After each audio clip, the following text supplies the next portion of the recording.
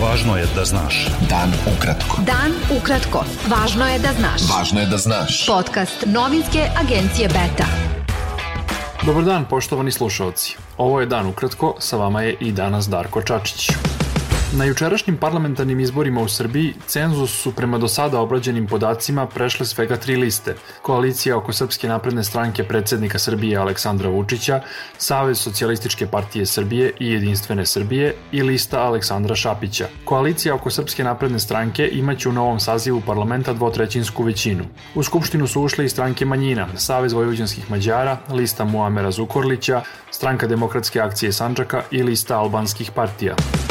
Grupa socijalisti i demokrate u Evropskom parlamentu ocenila je da novi saziv Skupštine Srbije predstavlja ruganje demokratiji i pozvala države članice Evropske unije da ne otvaraju nova poglavlja u pristupnim pregovorima dok u Srbiji ne bude uspostavljen dovoljan nivo demokratije. Šefica specijalne posmatračke misije OEBS-a Ursula Gacek izjavila je u Beogradu da su parlamentarni izbori u Srbiji obeleženi političkom polarizacijom i bojkotom opozicije.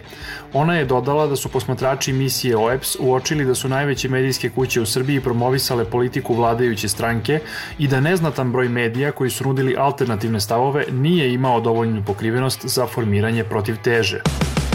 CRTA je saopštila da je na jučerašnjim izborima u Srbiji zabeleženo duplo više nepravilnosti i incidenata nego pre 4 godine i da su oni minimalno ispunjavali demokratske standarde. Posmatrači CRTE zabeležili su nepravilnosti u vidu kupovine glasova, pritisaka na birače van biračkih mesta, fotografisanje glasačkih listića, vođenje paralelne evidencije izašlih birača, višestruko glasanje jedne iste osobe i glasanje bez dokumenata. Lider stranke Zajedno za Srbiju i gradonačelnik Šapca Nebojša Zelenović izjavio je da su lokalni izbori u tom gradu sprovedeni uz brojne nepravilnosti i najavio da će zatražiti da oni u potpunosti budu ponovljeni. Dnevnik Frankfurter Allgemeine Zeitung piše da deluje da je Srbija pod vođstvom predsednika Aleksandra Vučića odustala od donedavno ključnog spoljnopolitičkog cilja, članstva u Evropskoj uniji, i da sada važi ideologija očuvanja vlasti umesto vezivanja za zapad. Srpska vlada u ekonomskom smislu gleda prema zapadu, a u političkom prema istoku. Od članstva u Evropskoj uniji kao cilja odustala je pošto i tako nije realan, a uz to bi mogao da ugrozi i njen projekat trajnog očuvanja vlasti, piše nemački list. Ministarstvo zdravlja Srbije objavilo je danas da je još jedna osoba zaražena koronavirusom umrla, a da je registrovano 96 novo zaraženih. Na respiratorima je trenutno 19 obolelih, a broj aktivnih slučajeva je 731. Epidemiolog Branislav Tiodorović ocenio je da je epidemiološka situacija nestabilna u celoj Srbiji, dok je imunolog Srđa Janković upozorio da ponovo postoji pretnja od razbuktavanja epidemije. Balkanska istraživačka novinarska mreža BIRN objavila je da podaci informacionog sistema COVID-19, u koji su njeni novinari imali uvid, pokazuju da je u Srbiji više od 630 ljudi umrlo od koronavirusa, da je najveće potencijalno zataškavanje broja mrtvih bilo u Nišu, a da se krajem prošle nedelje broj zaraženih kretao od 300 do 340 dnevno. Predsednik Hrvatske Zoran Milanović izjavio je na Cetinju da njegova država želi da ima predvidive susede.